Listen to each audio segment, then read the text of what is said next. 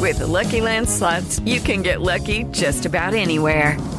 This is your captain speaking. We've got clear runway and the weather's fine, but we're just going to circle up here a while and get lucky. No, nothing like that. It's just these cash prizes add up quick. So I suggest you sit back, keep your tray table upright, and start getting lucky. Play for free at LuckyLandSlots.com. Are you feeling lucky? No purchase necessary. Void where prohibited by law. 18 plus terms and conditions apply. See website for details.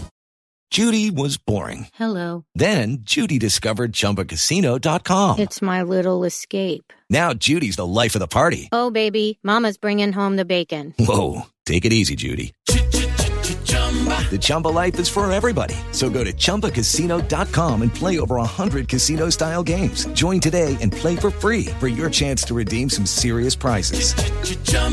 ChumbaCasino.com. No purchase necessary. Void where prohibited by law. 18 plus terms and conditions apply. See website for details. Lucky Land Casino, asking people, what's the weirdest place you've gotten lucky? Lucky? In line at the deli, I guess? Aha, in my dentist's office.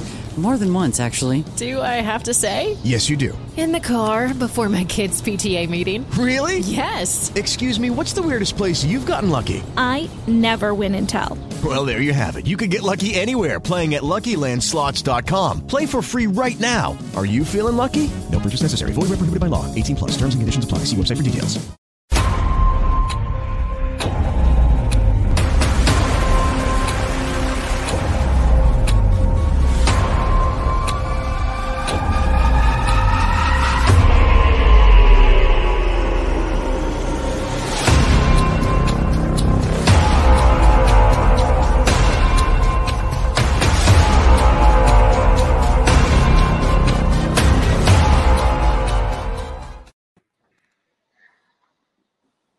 Hello and welcome to the Last Word on Spurs. We hope you're keeping very safe and well out there. We're of course live on YouTube for our second show of the week. If you're listening to the show for the very first time, you can find us on iTunes, we're on Spotify, or on Audio Boom. We're across all major audio platforms, and we're also now, like I say, live on YouTube. Thank you so much for joining us.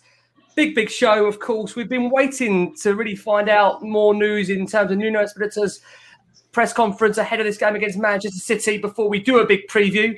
And I'm glad to say I think I've tried to find three most balanced Spurs fans out there to give us their opinions, their verdicts as to what is going on with Tottenham Hotspur ahead of a new season, which I'm sure they can't wait to get away.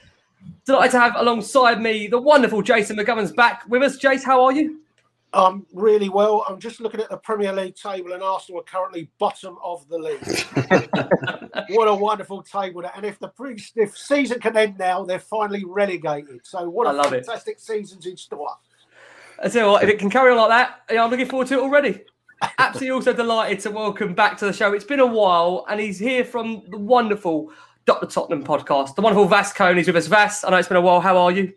I'm all good, thanks, Ricky. Nice to be back with you fellas again. It's been a nice while, to have you on. Always in our hearts, that's for sure. Oh, I must say, Joe, I listen, Vas, to your podcast every single week, and I do absolutely love it. So if you haven't checked out the Dr. Tottenham podcast, make sure you add that to your list. Great pod. Great guys, great banter, and great humour on there. You need it being a Spurs fan. So, like I say, great to have Vas back on the show. Rick. And also delighted to welcome the wonderful Adam Osper to the Last Word on Spurs. Ads, we had him over the summer, and he's back to all things Tottenham. Ads, how are you? I'm all good. Sorry, my son at the same time is watching it on YouTube. He's 9.5 and he's calling me to tell me he can see me. I'm all good, guys. Thanks for having me on. Our pleasure, Ads. But like I say, it's been fair to say a crazy, chaotic summer at Tottenham. You know, as Spurs, it's never dull, never quiet. I think even for Spurs, that they didn't hire a manager for over 72 days. We finally get one. And then alongside that, just the Harry Kane saga has just blew this summer apart. And I know it's a case where Harry Kane, that saga can go into overkill. So we're not going to go too crazy about it. But I do want to start firstly, guys, with pre-season. I mean, listen, we've got Man City to come, of course, on the weekend. First game of the season. Couldn't get any more tougher to come. But for Nuno, it's going to be his first competitive match in charge. Jay, let's come to you. How have you found Nuno's pre-season with Tottenham? Have you been happy overall by how the team have played? Can we read anything into that ahead of Man City to come at the weekend? I think the thing that I've tried to look for is to find out if we're going to go with a flat back four or we're going to play with Reggie on and somebody else as a wing back, probably Doherty. which you feel like with Reguilon and Doherty, we're more suited to play with wing-backs. But with no real centre-halves available pre-season other than Eric Dyer, it's very difficult to go with three centre-halves if you simply haven't got three centre-halves around. So I'm still not quite sure as the season progresses what we'll do. But I think we've tried to get on the front foot as much as possible, which against Chelsea was always hard. I mean, there was lots of comments or criticism in the Chelsea game, but they're European champions and we finished 7th. And we never go and get a result at Stamford Bridge. So, I wouldn't go too far there. I think last week was a better parameter for us, if you like, to see where we were. I think the form of Lucas Moura pre-season has looked good, particularly with assisting goals rather than just running through individual challenges and scoring them. Bergwijn's worked hard. Sonny's come back. Doesn't look like he's been away whatsoever. So from that point of view, it's looked good. Højbjerg's slipped back into it last week, didn't he? And put the fear of Christ up to Arteta. Eric Dyer looked quite good last week, but we know you can have one good game, one bad game. So I think from pre-season, we probably see, I think it's probably 9 of the starters for the weekend. We just don't know whether we'll have a striker up front, and we don't yet know whether it will be Doherty, Tanganga. It wouldn't even surprise me if Aurier plays at the weekend. So I think you can get a feel for how we'll set up the first few weeks, but we'll see if he sticks with that system once that transfer window shuts, and perhaps he's brought in 1 or 2 other players that he wants. Vas, come over to you. Normally pre-season we'd probably be away on a tour overseas. Obviously it's all changed with the COVID situation that we find ourselves in. What's been your thoughts, Vas, on playing the likes of Chelsea, Arsenal in these pre-season games? Do you think it's been a good test, or would you prefer to maybe go and play overseas opposition? It's always difficult lining up against, 2 of your fiercest rivals in pre-season. It's not really something that you generally do, or from a fan point of view, want to see, because it can sort of kickstart all sorts of hoodoos and emotions and superstitions and all this kind of stuff. But as it's turned out, the 2 games against Arsenal and Chelsea have worked well for us. Admittedly, the Chelsea game was influenced more by the result more than the performance in terms of how we feel as fans. But as Jace just said, the second game against Arsenal last week, I think the performance gave us some encouragement, and he's quite right. We've seen quite a few of the players get their fitness and look ready for the season, which I think was the most important aspect of all. Totally agree. And Ants, coming over to you. I mean, like I said there to Vas, it's been such a bit of a difficult pre-season in terms of normally, like I say, we'd probably have more of a scheduled plan, more of different opposition to test us in different ways. Playing Arsenal and Chelsea, I've found it's been certain parts of the game quite high intensity, which in one way might suit us for these early games to come. Because, like I say, to be fair, when you look at our opening fixtures, we've been dealt quite a tough card, I can probably say. And maybe I'm being biased being a Spurs fan. But overall, Ed, could you have seen an identity coming with Tottenham under Nuno? Or is it too early to go down that route? I think it's quite early, because the really early games, there are generally kids playing. And then the more experienced players, as generally as pre-season goes on, that they start introducing them. I suppose I think the thing for me, which has been interesting, and I don't pay too much attention to pre-season, because the last time I got excited about pre-season was under Juan de Ramos. I think we won every single game, didn't we? And then I think we got 2 points from 9 games, which was Harry's favourite line for the next 3 years. But under Nuno, under Wolves, and what I've seen in pre-season is they were always really good in the second half. They would often be really slow starters in the first half, which isn't obviously a great thing, but they massively improved and ended games well.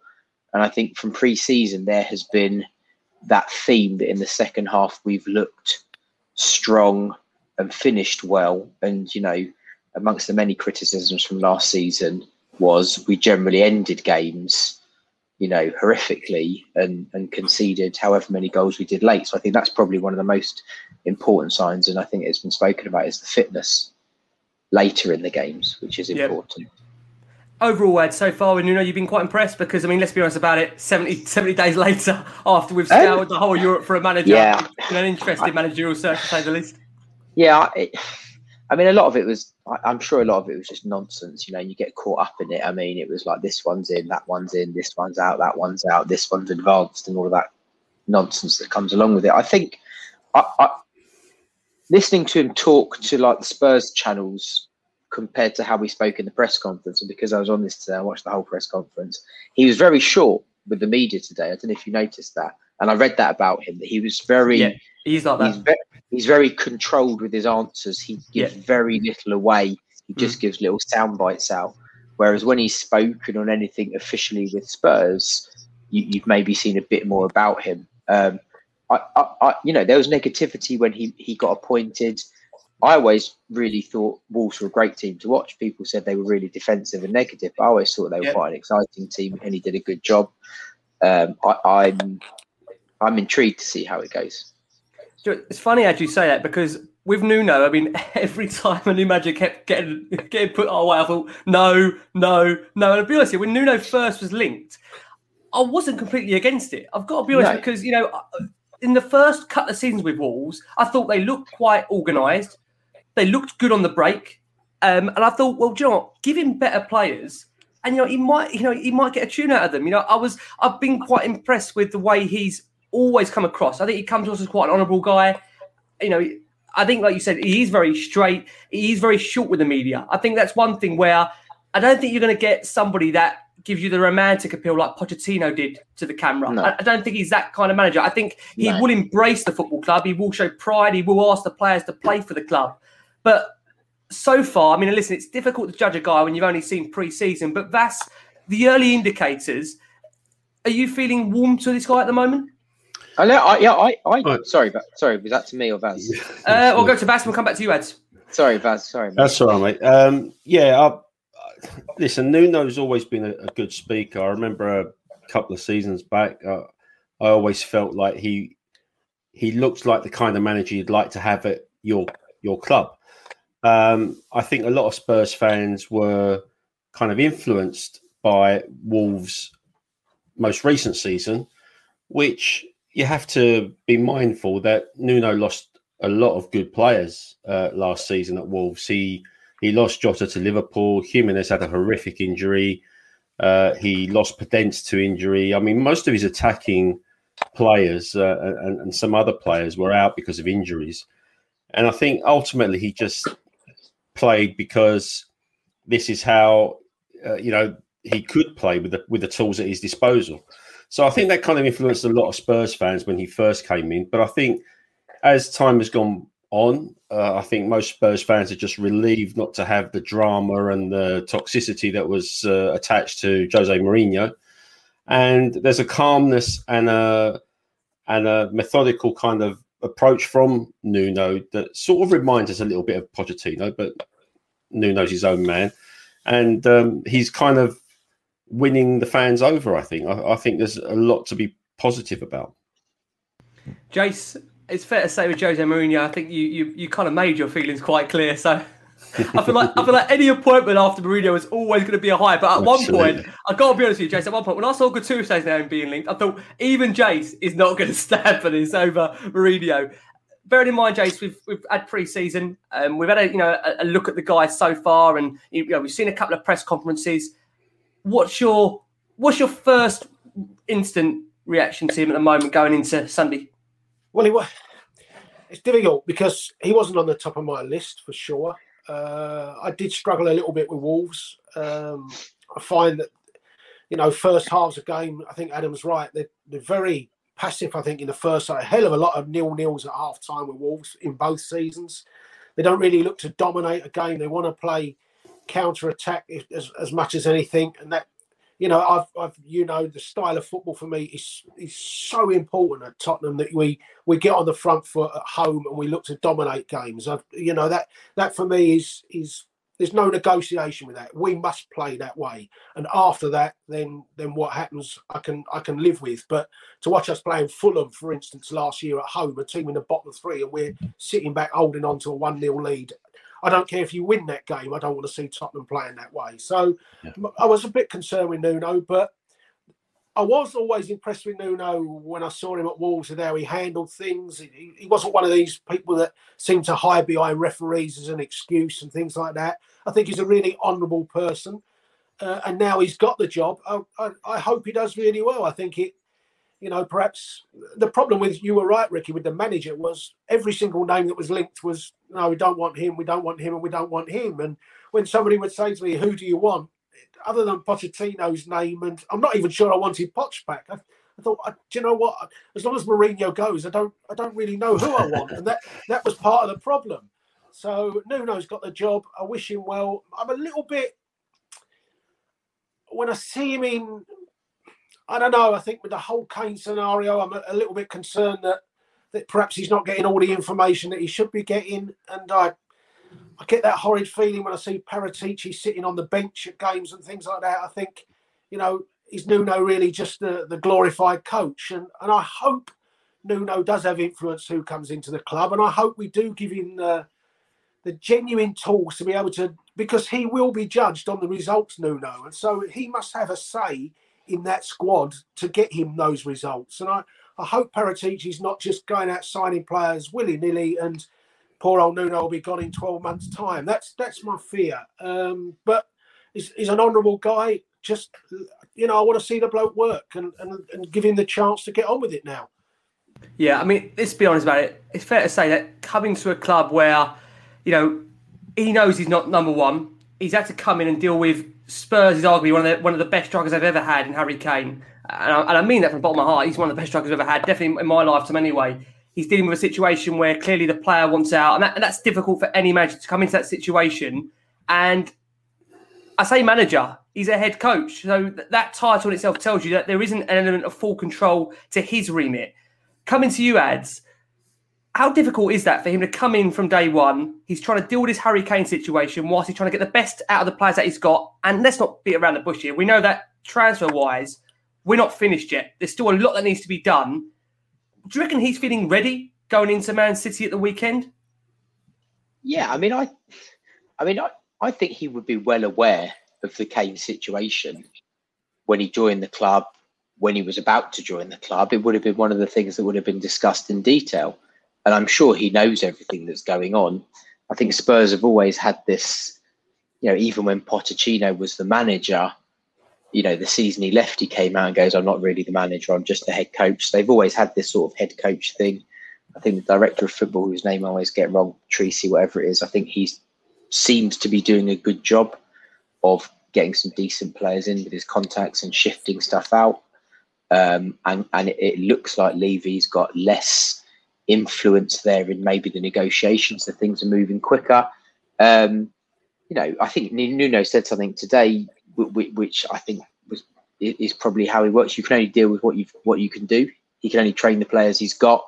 If Kane hasn't been there until this week, the players are the players. That's all he's got. There's not much else he can do. I'm sure he doesn't sit there watching Sky Sports News and reading all the articles. He probably just gets on with it.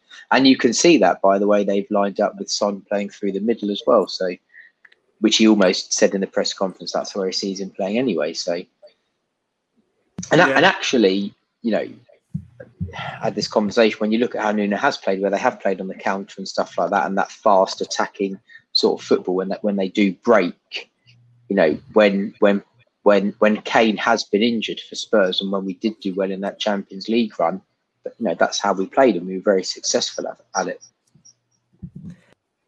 It is interesting when you think about this particular game. I mean, Jason, we had a question here on the screen. We're going to do City a bit later, but you're more than to answer that. That's from Sean Hurwell. Says, Jason, do you think we can go to City and dominate, really? They'll cut us to ribbons if we do that. I think I said that I don't want to see a Tottenham side play a team in the bottom three like Fulham, go 1-0 up and hold on to it. I don't think I was saying anything about Manchester City. But there is no reason why we have to sit and dread Manchester City because their players are undercooked, seriously undercooked. I mean, we're talking about Kane, Bukayo Saka's only on the bench tonight. Stones hasn't kicked a ball. Walker hasn't kicked a ball. Gabriel Jesus hasn't kicked a ball. There's no Kevin De Bruyne. There's no Phil Foden. We sat back and never tried to lay a glove on them in the League Cup final. And what happened? We did absolutely nothing and they beat us. So you might as well try and get on the front foot and give them problems. And we have done that in the past. We went to Manchester City a couple of years ago and scored 3, didn't we, on a Champions League night? We did. By playing on the front foot. Yeah. We went and won under Pochettino there with when Eriksen went through in the last minute by playing on the front foot. I think Guardiola's very first defeat in English football was with the fantastic Sergio Aguero side. They came to Tottenham. We played on the front foot. We were 2-0 up in 15 minutes and we won the game. So you can play on the front foot against Manchester City. You can do it. If you're brave, you've got to take risks. But if you just sit back and let Manchester City dominate a game, it's going to be very difficult to do that. So I think Manchester City are undercooked, and your chance is to have a go. Have a real go at them. Yeah. We've got another question in here. We've got an interesting one there from Thomas Abraham. I don't know if we can say all of that, but Brentford 1-0, let's do the same. Go for the throat. I think he's gone for more than the throat on that comment there, but we'll let the YouTube viewers give that one a read. Let's go to this one here. This is from Bob Spur TV, who says, big up, lads. Does the high press game we've played in the friendlies even suit Kane, or is he just too good a player not to have the team built around him? Okay, should we go there? We'll go there now, just because I think with the Kane segment, it's got a case where this could derail any show, even our season in general. So we'll go there now and try and dissect where we are with the Harry Kane situation. So for those obviously who have seen Nuno Espirito's press conference today, I think it's fair to say that very non-committal in terms of Kane playing at the weekend. He says a decision will be made tomorrow. Vas, let's come to you on Harry Kane.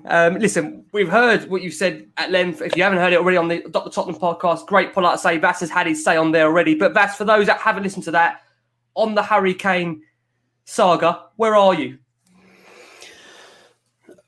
I'm disappointed is where I am right now with the whole way this whole thing has materialised. Now, there's no questioning that Harry Kane is a great player, and I really wanted him to spend his time at Spurs and break Greaves' record because he was on target for that. And in my mind, he'd have been a bigger legend doing that than just joining a team that's going to end up just winning another medal for the sake of a medal. He'll live on long in the memory of every Spurs fan if he's stuck around. But this whole scenario of the last couple of weeks, very, very disappointing. The silence from him was kind of deafening originally, and then he issued that statement about 4 days after he should have supposedly turned up for training. He didn't say anything, the club didn't say anything, and it just gave the impression to all the Spurs fans that something's not right. And I think that's fueled a lot of emotions, and fans are quite rightly getting really tired with this whole saga. I think if he's going to go, then we need a proper bid from Manchester City, because ultimately at this moment in time, Man City are just kind of toying with us in some respects. And I think if I was Harry Kane, I'd be a bit peeved with them, because if they really want him, they should stump up the cash to buy him, or they should just go away. And it's been very unsettling, I think. So, yeah, I'm not happy with the situation. Obviously, I'd like him to stay. With 3 years on his contract, Spurs are holding all the cards, really. And there's no reason why we should sell him. But the longer we have this inactivity, then the worse it's gonna get. So we just need a resolution, and we need it very quickly.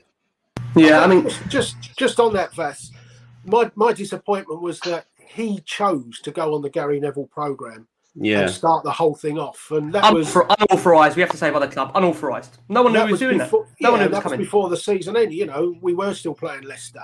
And I think the snips came out before we played Aston Villa, didn't they? And that's right. The little trailer, and then between and there's no coincidence, Jason. You're going to say this as well. There's no coincidence. We were absolutely abysmal, as was Kane on that day, and that definitely rocked the camp. 100%. He volunteered to do that TV program, and he would have probably been able to say to Gary Neville, "No, I don't want that in there," or "I can't talk about that." But the fact that he was quite openly talking about it, he valued himself when he said, well, if the chairman gets 100 million, he might want to sell me. And, lo and behold, Manchester City bid 100 million. From the Gary Neville thing onwards, that to me is when it, should never have happened.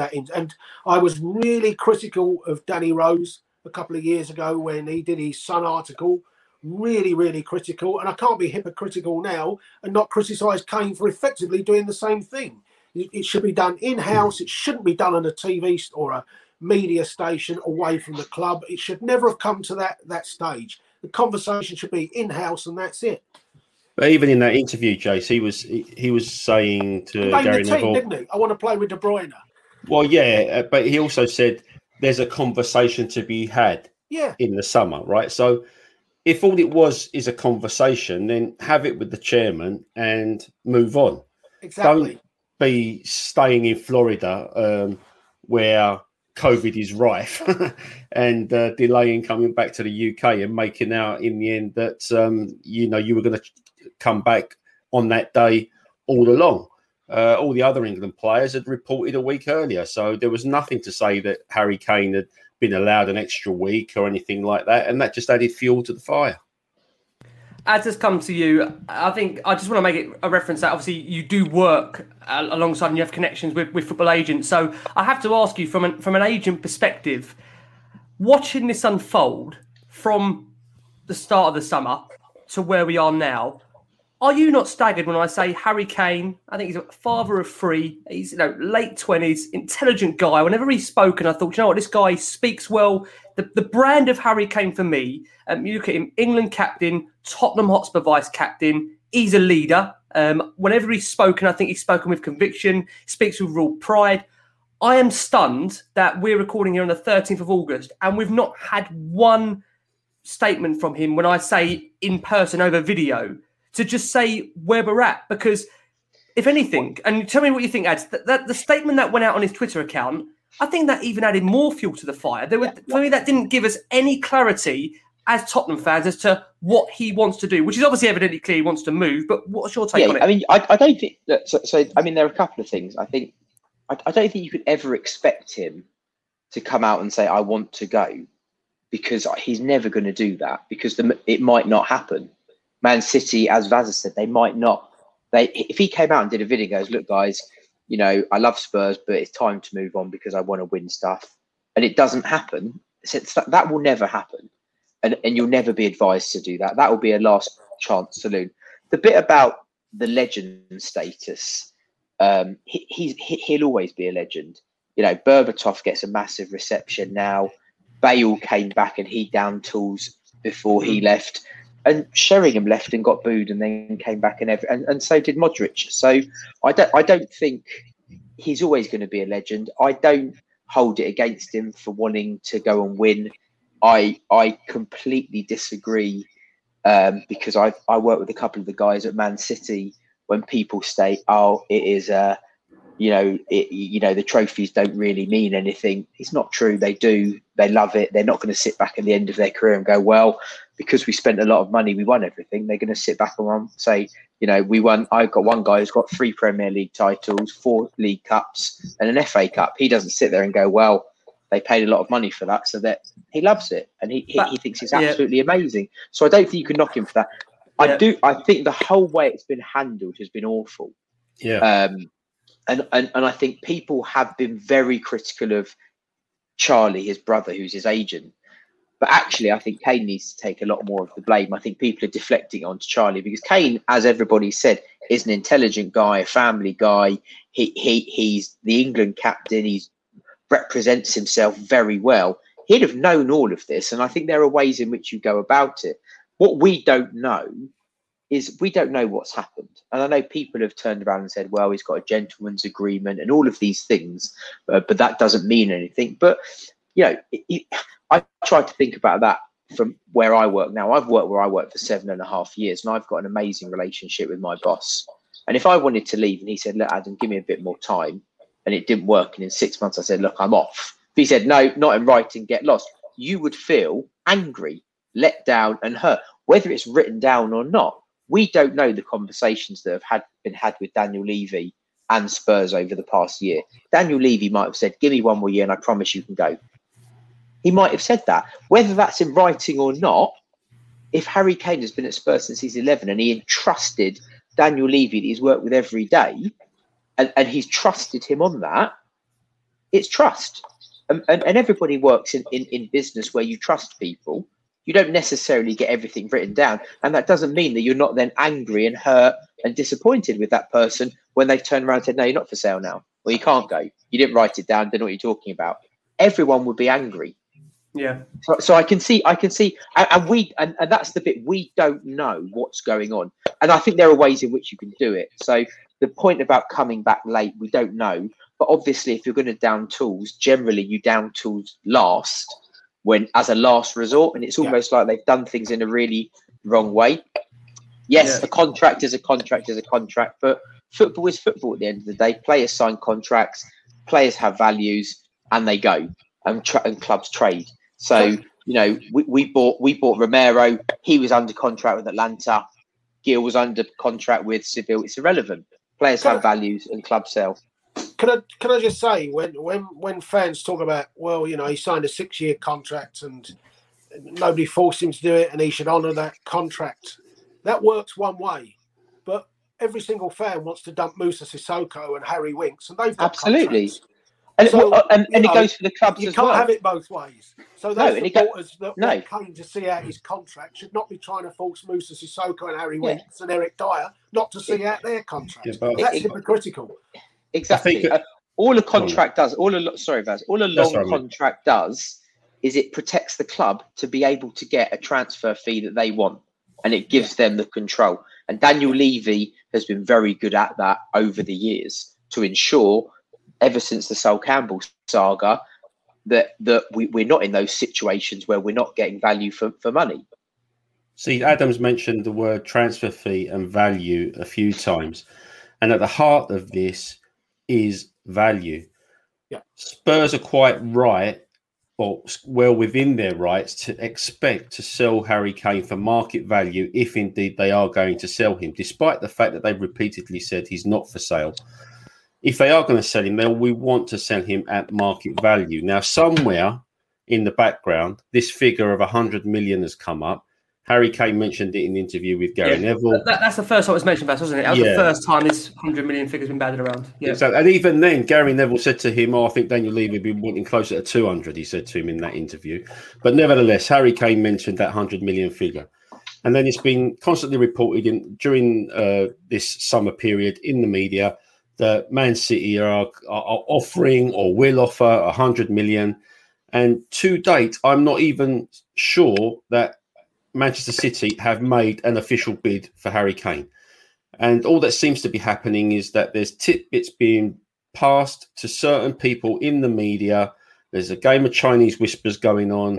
It's fueling the fire, and nothing has actually happened. And as I said earlier, if Manchester City want to purchase Harry Kane, they should make an offer to the club, and then we'll either accept it or reject it and have done with it. I am slightly sceptical of that. I 100% agree with you, Baz. But the way we're apparently bidding for some of these players for 70, 80 million, these strikers, it makes me wonder whether there are negotiations going on behind the scenes that we don't know about, and Spurs are just trying to get their ducks in order first before letting him go. That's a possibility. Yeah, that's a possibility. Yeah, I think as well. As I've said all along, to me, the deal was never going to be agreed before this season kicked off. There is no way that Tottenham wanted Harry Kane's debut to be at White Hart Lane. Talk about ram it down your throat, with the whole he left because you blah, blah, blah. Is there away fans this Sunday? Perhaps we won't have to suffer that. Well, I want to ask you a question, James, because Adam's mentioned that for him, and I want to discuss this. Adam's mentioned, for you that your support isn't going to change towards him. It will still be exactly the same. Am I right in saying that, Ads, for you, regardless of whatever happens, your support won't change for the moment? I don't begrudge him wanting to leave. No, I don't begrudge him. The thing for me is, I don't begrudge him wanting to leave. I agree to that, but I think in 5-10 years' time, no one's going to look at that. What I do disagree on slightly, everything you've said, I agree with, but the only thing I would disagree on slightly is that at Tottenham, he had the chance, and he still has that chance. He hasn't gone anywhere yet. He has the chance for me to be that one. Well, I know he's obviously gone on low, but the one club man essentially that has come through the ranks, that has fought adversity, that we've all defended amongst crazy decisions that we've defended Kane over as fans. When you think we've defended the guy over, I have to say that's a fan's view. It is a fan. You're right. That is a fan's view. He will turn around, and a footballer will turn around and go, "I'm in a business. If Levy wanted to sell me tomorrow, he'd sell me, and I'd be nobody. I've given Spurs however long. This is my life and my career, and I want to win the biggest trophies. He's the best number 9 in the world. He should be playing and winning."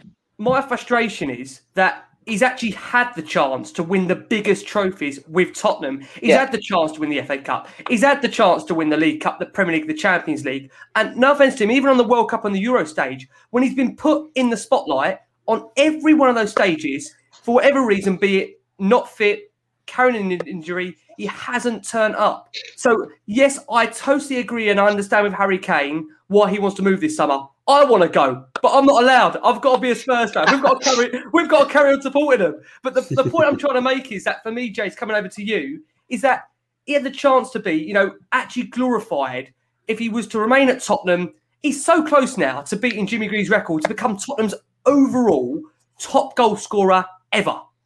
I've got no doubt that he would have had a statue named after him, maybe even a stand named after him. And he's risking all this. And I understand that he wants to win trophies. I get that. But winning it with City, where Ad says it still means the same, I'm not quite sure. What do you think? That's up to him, isn't it? I can understand why he'd sooner look back and say, I've won 3 Premier League titles than be Tottenham Hotspur's record goal scorer. I can understand that. We had it with Carl Walker, didn't we? Where he wanted to go. Gareth Bale wanted to go. Yeah, but no offense to Carl Walker. Carl Walker wasn't second or third or fourth on the list of being Tottenham Hotspur's overall top scorer ever. No, but Gareth Bale was Footballer of the Year and Football Writers Player of the Year, was a world-class superstar. He wanted to go and prove himself with Real Madrid, and he's ended up winning 3 Champions Leagues and 13 titles there, and he could be sitting there saying, yeah, but I could have been a legend at Tottenham, or I've won 13 titles and I'm the most decorated foreign player. I don't have a problem with that. I can understand if I take the Tottenham focus off for a second. I can understand why he wants to go and win 3 Premier. We talked about Steven Gerrard and John Terry being one club man, but they were winning titles at that club. Steven Gerrard was a European, right? He didn't win the league, but he won a European Cup. He won an FA Cup. The only one who could possibly relate to Harry Kane is probably Mark Noble. And let's be fair, nobody would want him. I don't even think Hull City would bid $1 million for him. Can I jump in? Because that point just goes back to what you said, Ricky. We had the chance to win stuff and we didn't. Yeah. And we've significantly regressed since then. People talk about the 6-year deal. At the time of signing it, we were Champions League, Pochettino, going into the new stadium. Everything was looking fantastic. And it was a great new dawn that was coming. And now, look where we are. So he's probably thought, well, that's been and gone. And how long is it going to be to get back there? Yeah. Well, by that time, he could be 30, 31. I think the other thing... 45. I think the other at the earliest, I'm being very optimistic. Yeah, but at the moment, he could be hitting 60 the way it's going. I'm not too sure, to be honest with you. Not with his ankles. The other thing that plays on my mind, Rick, anyway, is whatever happens this summer, when he gets down to 2 years on his contract to go, we may well be wanting him to leave next year if he doesn't show any signs of saying, OK, I'll sign. If he doesn't show their signs of committing to a new one, we'll be sitting there thinking, well, Harry, we'd sooner sell you than not. And then no one will be saying he should honour his 6-year contract when we're the ones trying to get the money for him. So, whether he goes this year or next, I think we can see what's probably the end game is. And we just have to do that. And from his point of view, he's looking at it thinking, if I don't go this year, Haaland goes for 66 million next year, and Kylian Mbappe is currently available on a free transfer next year. So I'm flavour of the month now, but in 12 months, when Haaland and Mbappe or me are flavour of the month, it's not so sure that they'll all want to come for me. Yeah, I think Harry Kane knows that he has to go this season if he's going to work out for him, because is that for both parties, Vass? Out of interest for you, is that accommodating for both? Is that for Tottenham as well? If they're going to sell him, does it have to be this summer as well for them in terms of getting that market value? Which I know in what you do in your personal life, that's something it's a big thing, that in terms of what Spurs are going to get for him as a fee. Possibly, because it's supply and demand, isn't it? If next summer you've got Haaland, Mbappe, and Kane on the market, it might deflate his value. But at the end of the day, if you keep him for another season and then he does go for 100 million next season, as opposed to maybe, I don't know, 140 this season, you could probably live with it if he's helped you get back into the Champions League. So, yeah, his value will drop, and maybe it is an optimum value this summer. And the other thing I just wanted to say, there's a backstory to all of this. And whilst I've been quite supportive of Daniel Levy in respect of a lot of things that he's done for the club, he has made some bad mistakes along the way. No question about that. And I think this whole Kane situation has to fall on Daniel Levy's shoulders, because not building when we had the opportunity on the playing side under Pochettino, and then ultimately sacking a man who had the club at heart, unified the fan base, had a project in mind, had a philosophy, sacking that guy and then opting for a quick fix with Jose Mourinho, who was probably well past his sell-by date anyway at that time, just regressed us even further, to use Adam's phrase of us regressing. And, you know, maybe we wouldn't be at this crossroads right now with Harry Kane had we managed things a little bit better as a club in the past 2 or 3 seasons. Absolutely. But there you go. We are where we are, I guess. I think I just want to say, I think the one thing, Vass, that, and I'm not defending that, and I'm certainly not defending what he did. I think his point would be that on the back of that Champions League final, when Pochettino talked new furniture and we got to back the manager, we went out and spent 65 million, and nobody wasn't excited when we signed Tanguy and Ndombele. Yeah. Yes, it was Bruno Fernandes or Gio Lo Celso. Poch, being an Argentinian, seemed to prefer Lo Celso over Fernandes, so we got Lo Celso. We signed the most talented British young player that was imaginable at that stage, that again every club was linked with. So his point would probably be that window. I did actually go out and spend 140 million and bring in the players that everyone wanted. It's just that those three between them have been an absolute disaster to us. I think there's reasons for that, to be fair, but I think ultimately as well, sorry, Adam, to cut you off, I think ultimately as well, I think what cost us and what proved to cost us subsequently were the transfer windows prior to that. But sorry, the no transfer window when we should have had Grealish for sure. Yeah, and it was too little, too late. And I think, you know, the window that you're talking about, on paper it looked like a good window, but actually when you look at it, we were linked, and we knew that we were getting Lo Celso and Sessegnon all summer. They both came on deadline day. So again, they both came injured. They came too late. They had no pre-season. And everybody knew that they were coming to Spurs. They were done deals. Yeah. And again, so when we're talking about the problem with the chairman, that is one of the problems. You know, Liverpool always do their business early. Man U under Fergie always did it early. So yes, had those 3 signings come in early-ish enough to have a problem, it might have been different. But the problems, I agree. But the problems are the 2-3 transfer windows before that where we did nothing. But anyway, I think Ricky wants to move on, doesn't he?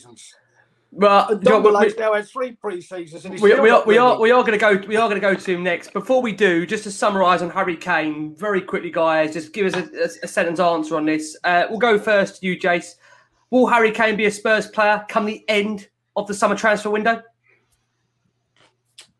I think City will come back with around about 140. And I think if they get to 140, we might crumble. Because I think his desire to want to go away. I know Lee McQueen, on us, we've talked about new deals and that in the offering. I just think that it's so quiet from the Kane camp. Really quiet. I just get that horrid feeling that once this fixture's out of the way, I think they'll come back with 120 plus add-ons and we'll reject it. I think on the last couple of days of the window, they will end up coming with 140, having got rid of Bernardo Silva or whatever by then. And then we've got a real question to answer. And I think if they come back at 140, genuine cash at 140, we will give way. Let's come around to you, Name. That's next, just to summarise that. Harry Kane, for you, Will Harry Kane be a Spurs player, Vass, come the end of August, beginning of September? $1 million question, isn't it, Rick? It is. Yeah, it is. Yeah. I have to agree with Jace. I think this is going to rumble on, and as he quite rightly says, it's just too quiet, and there's not enough noise coming from the club or Harry Kane. Yeah. That to signify that he'll be here next season. So for that reason, I think he'll probably be gone. Will you be chanting his name, still singing his name in September? Will he be here? No, I think he's gone. I agree with what they both say, and I think Spurs put out that video clip today, didn't they? That photo shoot of the shirts, and I think all of those things are telling. He's not on anything. Yeah. He's not anywhere. There's not been a picture of him. No. At all. And I think that is when you just think, just says it, doesn't it? And I think it will happen late. I think we'll probably sign a couple of players this week who will be the replacements in the same way we did with Bale. Hopefully, Nuno had better a chance. players. Nuno had the chance to just simply say not for sale. And we didn't say that. No, he didn't say it. Yeah. Well, listen, guys, we're going to go next to Jason's favourite player. For our listeners that are on audio, we are going to go for a very short break. And when we return, it's the Tungi and Ndombele show. Jason's favourite player, the Maradona of Tottenham. We're going to go there next. Phoenix 51 is a powerful employee technology enabling organisations to make data-driven decisions at every stage of the employee journey, from hiring through benchmarking and development too. The platform provides detailed analytics on the most important asset in your business, your people, enabling organisations not only to make the correct hiring decisions, but also how to benchmark, train and retain them. Phoenix 51, powering your people decisions through every part of the employee journey. Tungi and Ndombele, I've got a load of questions on Ndombele. I've got a question here. Richie Smith says, thoughts on the Ndombele situation? Does he suit what Nuno is looking for in the midfield three, or is he currently behind Lo Celso, Ali, and even skipping the pecking order? My God. Do you know what? I'm going to start on Ndombele, and this might surprise Jason because I think, Jason, we've had so many backwards and forwards with Ndombele, and I've got to be honest and say that this summer for me is just tipped it too far. I've got to be honest, I've always supported him. I've always thought there's a player in there that is just magical when you can get him on the pitch for 90 minutes. But the problem we've had over the last 2 or 3 seasons, and Jason, you know this because you've reminded me every single week, is that we haven't got him on the pitch for 90 minutes on a more often basis. And that is the biggest problem because his talent is incredible. And I think the issue that Spurs are as a club right now is that we cannot afford to carry this kind of player in this season. So, I mean, we'll come first to you, Ads, because, again, from reports we're seeing that he's weighing up his options. From Nuno's press conference, again, it seems to indicate that I'd be very doubtful if he's going to be involved because, yeah, I say he's not had a minute of pre-season. From what we understand, he's disappointed that Sissoko Onuria would be going, but I'm not being funny. It wouldn't take a genius to work out that they'd be leaving soon anyway.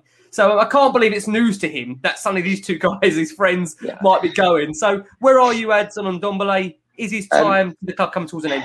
I mean, I look at he reminds me. I was thinking about it. He reminds me. I played Sunday morning football at a very, very average level, rubbish level. But you used to train with some guys that the best players you've ever seen. There was this one guy. He was the most unbelievable 5-a-side player. When you put him on 11-a-side, he was awful. And Ndombele reminds me of that.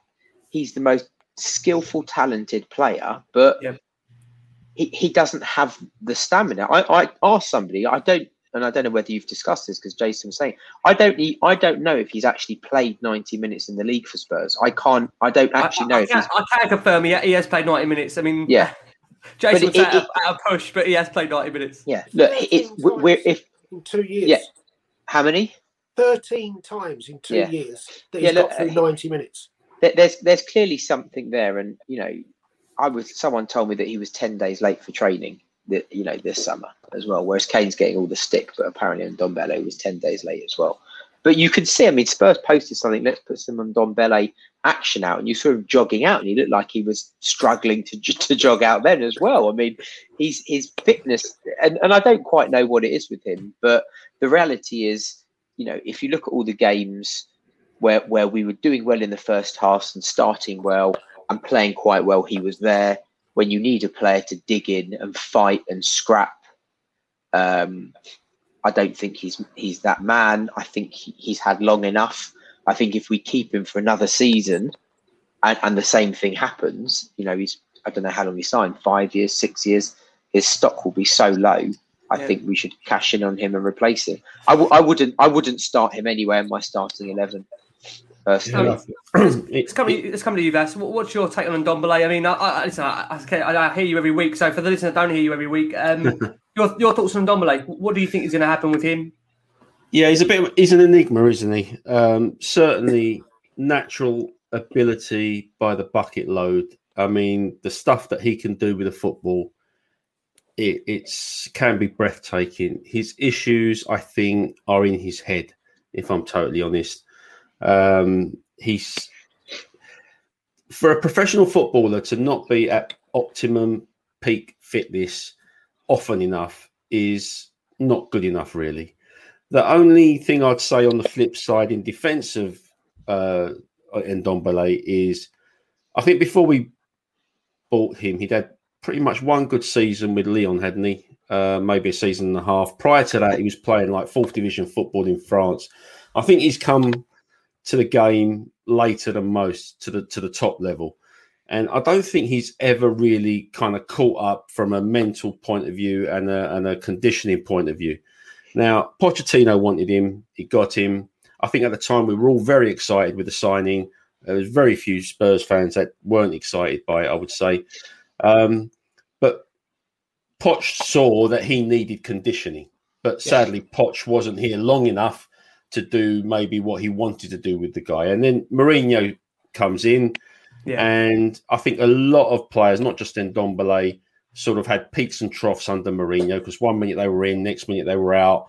And it didn't really go well for Ndombele, because I don't think that kind of approach would do it for him, let's say. I'm a little bit hopeful that with Nuno in and going back to double training sessions, etc., maybe he can get him into the conditioning that's needed for Ndombele to prosper. But of course, we come back to the thing about the issues being in his head, missing his mates, if Sissoko and Aurier do go, this kind of thing. He's got to take on the responsibility himself, and he has, as a professional footballer, got to be ready to play. I follow the NFL. One of the sayings that they have there is, the best kind of ability is availability, right? You've got to be available for your team. Otherwise, what's the point?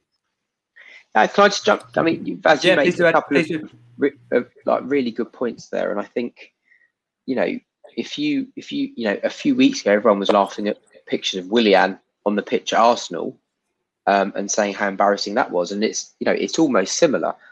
I know a player this summer, in the England squad. He took his physician away with him on holiday to make sure he was in peak condition for when he returned. And he has a physician and a nutritionist because he kept on getting injured and he wanted to improve himself. And Ndombele wasn't at the Euros. No. He could have got himself into incredible condition, or stayed fit in preparation for pre-season and done extra work. And that's what the top players frankly do. The very top players, they do that. They have their own nutritionists, physicians, and so on to help them. And I think that is his problem. Double sessions. He's not of that mindset, is he? I think that's the point I was making. I don't think he's got that kind of approach to professional football for some reason. Whether it was because he was late to the top level or whatever it is, or maybe he's just too laid back for his own good. But you're absolutely right. He should have been doing that. I agree with you, Adam. Yeah. I think the France thing is really important as well, because lots of people say, he struggled at Tottenham and we don't play him here and Mourinho didn't do this. But, people forget there's a fourth manager in this. France don't pick him. We've just had a Euros where we had a 26-man squad and France don't consider him in amongst the best 26 French footballers, but they do still take Moussa Sissoko. And that to me says everything. France can't. Yeah, even I need to have a word with that guy, to be honest with you. I've got a question. France can't. And, my frustration with Ndombele is we're not even discussing what he brings to the team when he's on the pitch. We're talking about him getting onto the pitch and staying on for a whole match. We're not saying, well, I want to sell him because he's not giving me everything when we play Chelsea. We're saying he can't be bothered to turn up when we play Chelsea. This is the problem with the player. And, you know, Gio Lo Celso has hardly played 90 minutes for Tottenham. But with Lo Celso, we've seen him suffer genuine injuries. I can't think in the 2 years of Ndombele we've really had an injury either. That's the thing. We haven't had a broken leg. We haven't had knee ligaments. We haven't had a ripped hamstring. We haven't had a broken ankle. We've had no real injury. We've had a calf strain and an abductor strain, but no real genuine injury that would see him miss huge chunks of the season and need protecting when he comes back into the team to come on for 20 minutes and 30 minutes or do the start in a car. Nothing like that. We just can't get the bloke physically right in the head or with the heart to get on the pitch and give us 90 minutes. That's it. I think somebody just put in a little thing at the bottom that said, you know, don't play him in a 6 or 8, he's a 10. And I think the thing with Ndombele is if you assume that you could get him fit, I think you'd almost have to sit down and work out your team completely around him and plonk him in the middle and say, where do we want to play him? He's definitely not a 6. I don't think he's a 10 either, to be honest with you. I think he's somewhere in the middle there. Yeah, I think now that we're talking formation, I think if we play a 4-3-3 under Nuno, that might actually suit him. You know, we was always playing with a 2 before. I think Dele's the missing guy. I know I'm throwing his name into it. We'll come on to Dele later, but I think Dele's maybe the missing guy when you look at that formation. I think Ndombele, like you just said there, Vass, I think he's perfectly suited to Nuno's formation. I think the issue we've got, and it's one that we all know, is that it's the fitness, and it's whether we can afford to carry this kind of player in the season that we've got to come, and whether Nuno can as well. I mean, his comments today, I mean, we'll get your thoughts on these ads.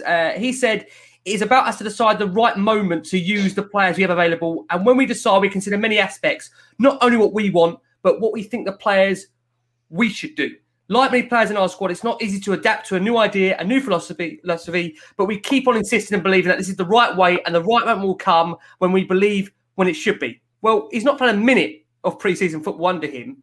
Well, and there you go. He talks about it's the adaptation to a new philosophy, which suggests to me they're saying to him, I want you to do this. And he's just not doing it. He's just showing no signs of doing it. I think it's more than fitness as well. I think it's mentality as well, is what I said. You know, if you think about the games that we were losing in the second half where we were sort of crumbling a little bit, he wasn't, you remember like Dembele, the old Dembele, the real one. He would get the ball. It's on a counterfeit, this one. He is in a minute. The real one. He would get the ball and carry it. You know, when you want a player to dig in late in a game and get you out of trouble and carry the ball and he would never do that. He would just disappear, and then get subbed off. So I think it's fitness and also that real desire. And I think they're the things that Nuno is alluding to. You know, the fitness, the running, all of those types of things, and sacrificing yourself. It's all the things that Pochettino used to talk about as well. Similar type of talk. Yeah, I mean, out of interest, where we stand at the moment, let's come to you, Jace. Will he be a Spurs player come the end of the summer transfer window, or do you think we will get a big bid that comes in for him? I'm saying that. I'm thinking, who's going to come in with this big bid for him? Well, you know, what he bought him for. The only club that's ever been linked to that you would have thought were capable of paying a big fee is Barcelona, and I don't even think they can afford Tottenham's bus driver. So you got a big problem there, haven't you? I mean, they couldn't buy a lawnmower from us, let alone a player. So I don't see any way that Ndombele will be sold, because no one is going to give him 200 grand a week. And I don't think anyone's going to bid 40 million for him. So I think he will be a Tottenham player, and that's the problem. We then have a player that he really should be the key player in the team. He is so much the player on profile that we should be building the team around and getting dominant performances from. And yet he'll be a player that will be on the periphery all season. We'll have his YouTube moment where he does a pirouette against Brighton or something like that, and everyone will call him Ndombele. But actually, when it comes to the end of the season, you'll think he was missing for 30 of the 38 games. Adds a question on the screen there. It's more a statement really from Terry Wright. He says, hopefully fatherhood will improve his immaturity and desire to improve as a professional footballer and fulfill his unbelievable potential. Hopefully. What do you think, Ad? I think one of the problems that, we've all had being parents, I know Vaz is, I don't know, Jason, if you are, I know Ricky, yours is only a little one, is when your children start growing up, you start eating their leftover food and it's not good for your diet and physical ability. So I'm not quite sure that's going to be. I don't know. I don't know, because you're sitting there and you're thinking this is the fourth manager now, and whatever you think of Mourinho or not, Mourinho's managed and won everything there is to win. He knows what it takes, and he's gone at him in a particular way, and he probably got the most out of him out of everybody has, but nobody has got anything out of him really. And I'm not quite sure unless it's got to come from within. But things like, I think Gary Neville spoke about it once, talent only gets you so far in football, doesn't it? There's much more to it than that. And I just don't think he has that real top level mentality and desire. It's a real shame because, I mean, Jace, we've had so many barners on this with Ndombele going backwards and forwards where I've said, back him, he's going to be a baller. And I think the problem is that he will be a baller. He won't be here. I think he will go on to another league and he will tear it up. I just think it won't be over here. It definitely won't be in England. I mean, that's final vote for you with Ndombele. What do you see happening? Do you think someone will come in with a bid and he'll leave during this window? Or do you think we will get him back into the squad, reintegrate him, and he can have another decent season? Because do you know what? I mean, up until the point where obviously Mason came in charge, he was a regular feature under Mourinho's team. He worked his way in. I think it's fair to say that I think he would have been well on his way to probably a lot of people saying he would have been our player of the season. I think many people would have said that. Great goal against Sheffield. You don't think, Jason? And Ndombele, when he was playing every week, no? Last season? Nowhere near it. Not last season. No, I don't think. I think there was a good spell. There was a good spell, about a 5 or 6 game spell where it was really good. There was. If you go back and look at it, there was. Yeah. I think he will be with us for the reasons that Jason stated, and that is the lack of purchasers. Really, he's only going to go back to France if anyone wants him in France. Someone's just put up Nicky Wallace. He averaged at Lyon 79 minutes per game and 69 minutes the previous season. See, sometimes there are players that are like that. I remember back in the day, I'm going back a little bit, where players like Mickey Hazard would come on and do all the running for about 70 minutes and burn himself out, and then he'd be gone and somebody else will come on. And so these kind of things do happen. There's other players too, but Mickey was the first one that came into my mind. I think Ndombele will be with us, and I think Nuno will prep him and get him ready. I don't think we're going to see him maybe for the first couple of months too much, maybe in and out, just getting him some game time. But then hopefully he'll get him up to speed, and probably come end of October or whatever, then we'll really see him start to play a role. Let's hope so anyway. Will he be the man then, Vass, to unlock him, do you think? Because at one point now, Mourinho, I thought this isn't going to work. But I mean, in a real bizarre way, whatever he did to him, for those, I mean, like you boys have only said 5 or 6 games in, not over a season. We saw something about him for those games. Can you see Vass, Nuno having that impact with him? I think I can, more so than Jose ever did. I mean, to sort of quote Jason, when we were defending deep. 2-0 Brentford. 2-0. Nice one. 20 minutes to go. Now. Stop it. Can we finish right now? We're not even going to play a game. Can we just end it right now? Let's go straight to the end of season party where we've just finished. Jason's happy. I forgot what I was saying. Anyway, where's that league table? Get it up quick.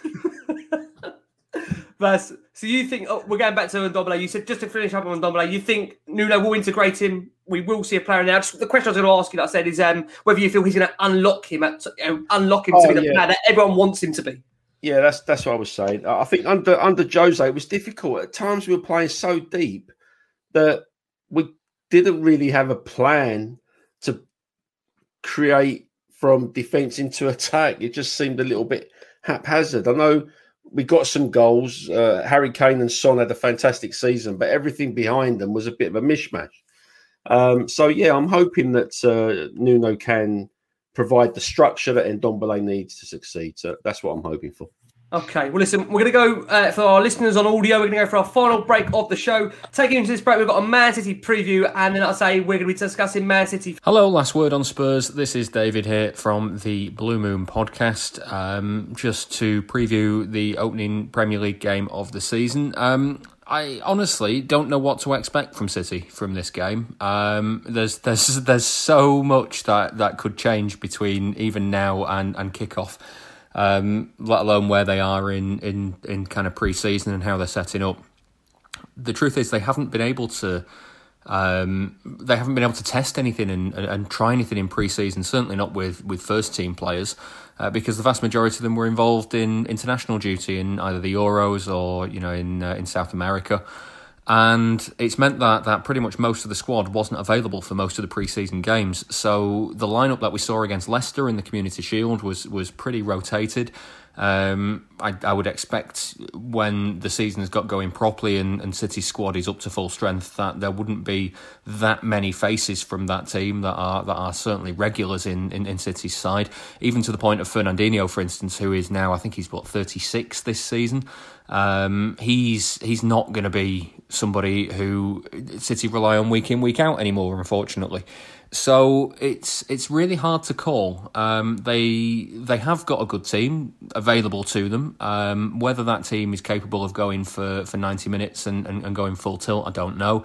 There's other question marks over player availability because, for instance, Aymeric Laporte has been isolating recently. Phil Foden's obviously injured. De Bruyne came back with an injury, but they're not sure about how fit he'll be. And obviously he hasn't had any pre-season either. So it's very much a case of kind of make do with what you got, and maybe one or two youngsters might even get in. There's the likes of Sam Edozie, who played in the Community Shield, did all right. Cole Palmer did all right as well. I'd be surprised if we saw someone like Ben Knight, who came on towards the end of that game. And then obviously is the setup. Well, as it stands, Gabriel Jesus is the only centre-forward at the club. Now, you don't need me to tell you that City are chasing Harry Kane this summer. I'm sure it's been a talking point of yours for quite some time now. But, there's one or two ways this can go. Either they get Kane in this summer transfer window, then they're probably not going to do a deal, the two clubs, before Sunday. And even if they do, I don't think Kane would be available for City if he transferred. He might be available for Spurs. I saw Nuno was talking about whether he would be picked or not based on training in the build-up to it. So as it stands going into this game, City only have Jesus as the centre-forward. He hasn't exactly set the world alight when he's been City's sole centre-forward. He's looked better when he's been playing from the wing. So there's a very, very strong chance that Guardiola could go with a false nine setup again like he did for most of last season. It just depends on the player's fitness, and it depends on who he's got available to him that isn't isolating or injured. So it's really, really hard to say what to expect from City. Whatever happens, they'll have a good team, and whatever happens, they'll have a good shout at winning the game, as they do in most games these days. It just again depends on fitness and availability, and I guess also the team that Spurs can put out. If you want a score prediction, I'm really struggling for this game. I think both teams might settle with where they're at in pre-season, might settle for the draw. I'm going to say 1-1. Right, guys. Man City, the big one. Like I say, we've discussed Kane, we've done Ndombele. It's time to dig a little bit deeper into what our feelings are ahead of this game at the weekend. Huge game, champions, of course. Now, City, we understand they're going to be remaining without the likes of De Bruyne, Foden. Obviously, that Community Shield last week, guys, I don't know what you thought. I watched it, and again, I know you can't pay too much attention to those kind of games where it's still players getting into the feel of things. But I think they looked really lost without a focal number 9. Dare I say, they looked like they needed someone like Harry Kane. But do you go into Sunday's season a real opportunity here to play a depleted City side where, at Spurs, although we look, obviously, as a whole, maybe we're quite depleted as well, we've got an opportunity here? Am I getting carried away? No, I think, I think Nuno got asked it in the press conference. I think he's never going to admit yes, it's a great time to be playing them because they don't have 3 or 4 of their best players. Because then, if you lose to them, it's embarrassing. But I think, last season they started the season poorly, City, and then they got on a run. I think if you had the choice to play them without Stones, De Bruyne, Jesus, Foden, etc., you would bite your hand off. But they have so many good players. I do think, if Jesus isn't out, and I don't know if Sterling's back or not, then, they don't have that focal point. But I think we're also quite an unknown quantity. Nobody really knows what you're going to get with us. Are we going to end up seeing the same Spurs as we saw at the back end of last season? Or is it going to be a little bit different? But I think if you're saying, I'd rather play them this weekend now, based on where they are, than when they're in free flow where they're smashing everybody. If you gave me the chance, now's a good time to play them. Given all of that, and that's despite with the Hurricane situation we find ourselves in. For you, still the best time to be playing them. Well, we've played all pre-season without Kane, so it's not like Kane's been there and then he's not there. We've clearly been playing and working away in all of these games, without Kane. Someone said we're going to be playing without Kane and Romero. I've got a feeling he might chuck Romero in tomorrow. Personally, I don't know. I could be wrong there. Haven't we beaten them twice in the new stadium without Kane? We have. Yeah, I mean, if you look back, if you look back over the years, for a lot of time, we've always beaten Man City in big games. It's quite strange. I remember you can go back like 81. Yeah, loads of times in FA Cups, loads of big games. We've done very, very well against them. Well, our head-to-head in the league with them, but the head-to-head in the Premier League is we've won 25 times, drawn 7, City have won 16. That's not bad when you think about City and where they're at. I mean, it's quite impressive. Yeah, I mean, Vass has come over to you. Listen, it's gonna be first game of the season. Fans are back in that stadium, which is great. Number one, number two. I do get that feeling that there is that new manager bounce feeling under Nuno. There's a lot of positivity going around the camp. And yes, of course, he wasn't the first choice. Yes, we haven't got all the players that we want yet. We know that. But for you, Vass, is there a small bit of optimism going in the game here that we've got an opportunity from what you've seen in pre-season and around the camp so far? Yeah, I think if we were basing our approach on the pre-season games early doors, then there's not too much you can take from beating Colchester and those types of teams. But I think the results against Chelsea and Arsenal will give us a bit of a lift and we'll go into the game with some confidence. I agree with that, Adam. It seems as though playing them on this weekend might be a massive opportunity for us, and maybe it is the best time to play them.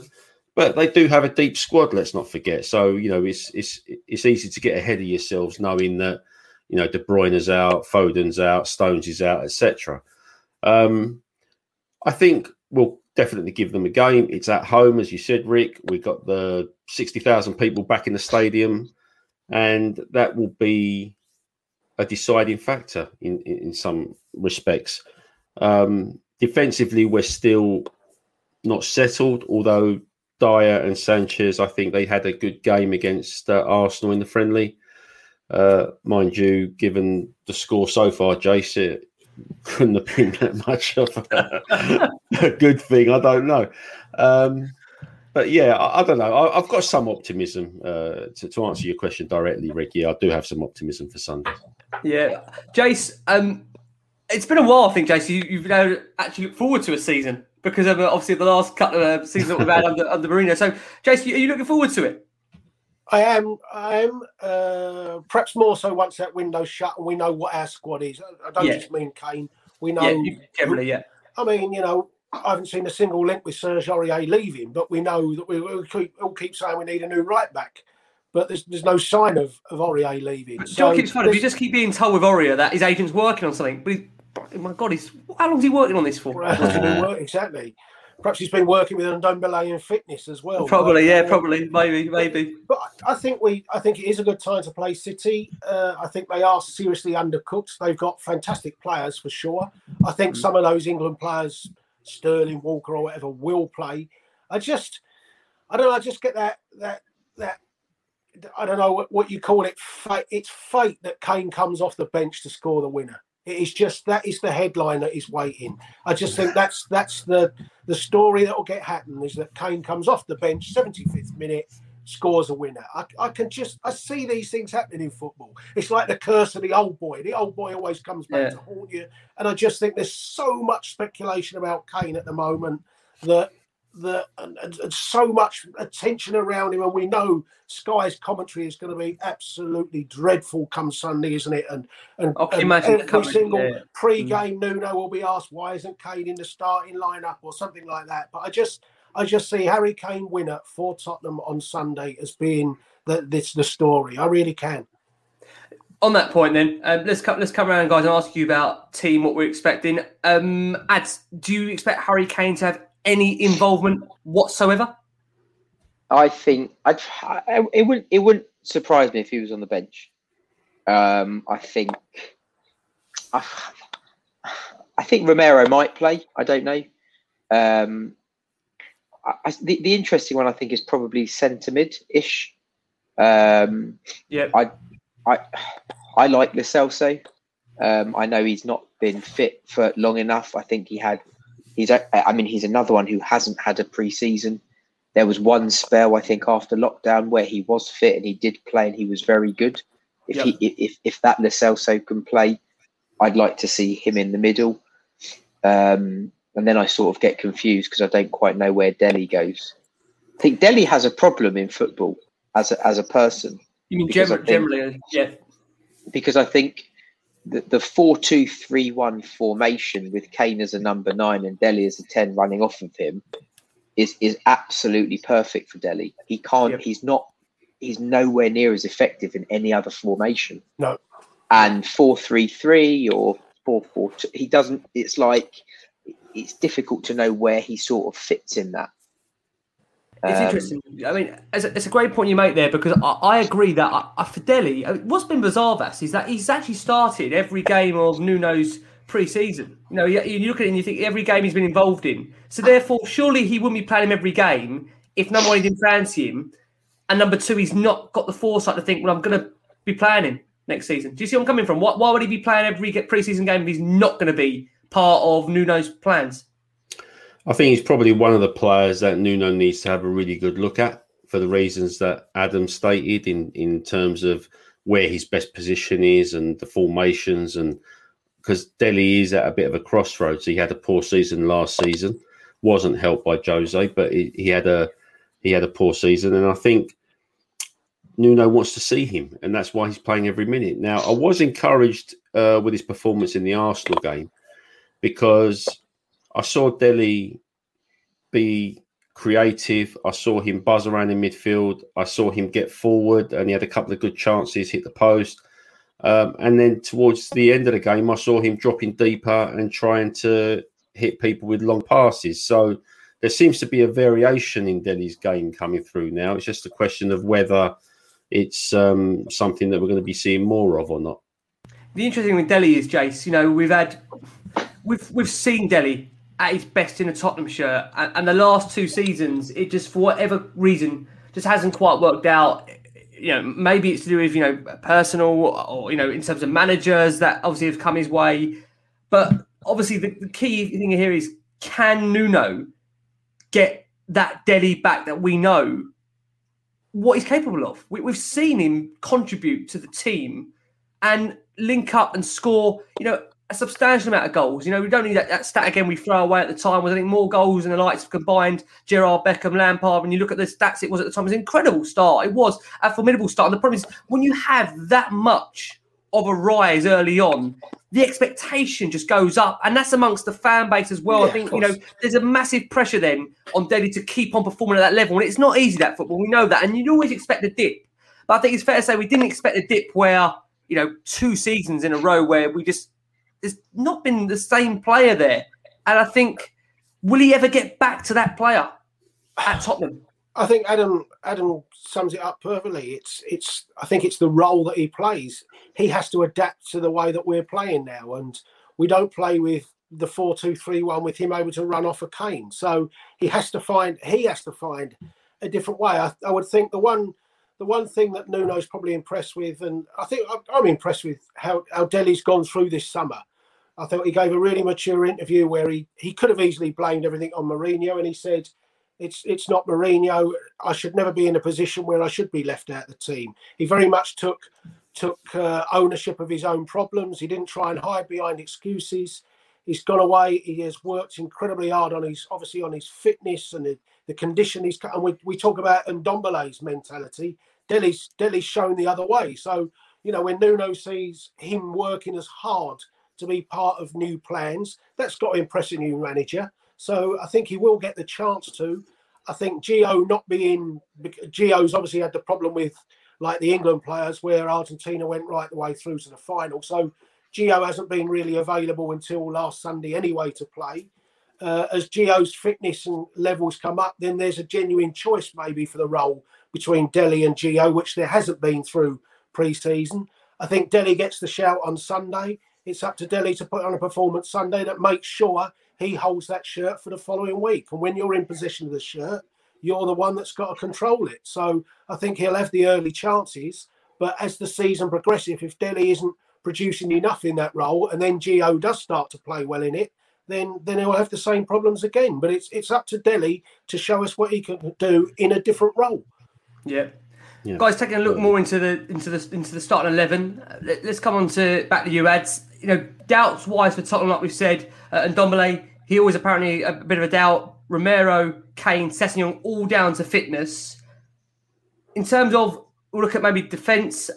We expect Lloris to start in goal, we would assume, although Galini. What do you think? Lloris to start. Is that a given? What do you think? I was thinking about this today, actually, and it wouldn't surprise me if Lloris didn't start. I think he will. But actually, that's one position that's almost not got spoken about at all. I think everyone's just thought, he's come in as a number 2. And that's one place where I would say I'm not 100% nailed on that's right. But I'd be surprised if Lloris didn't start. I think that, I think it will be 4-3-3 or 4-2-3-1. I think it would probably be pretty much the team that has been playing every other game.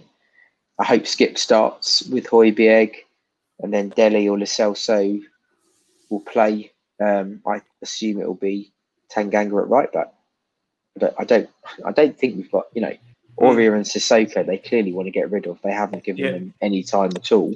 Yeah. So there's not huge amounts of options after that, and I can't see Kane starting.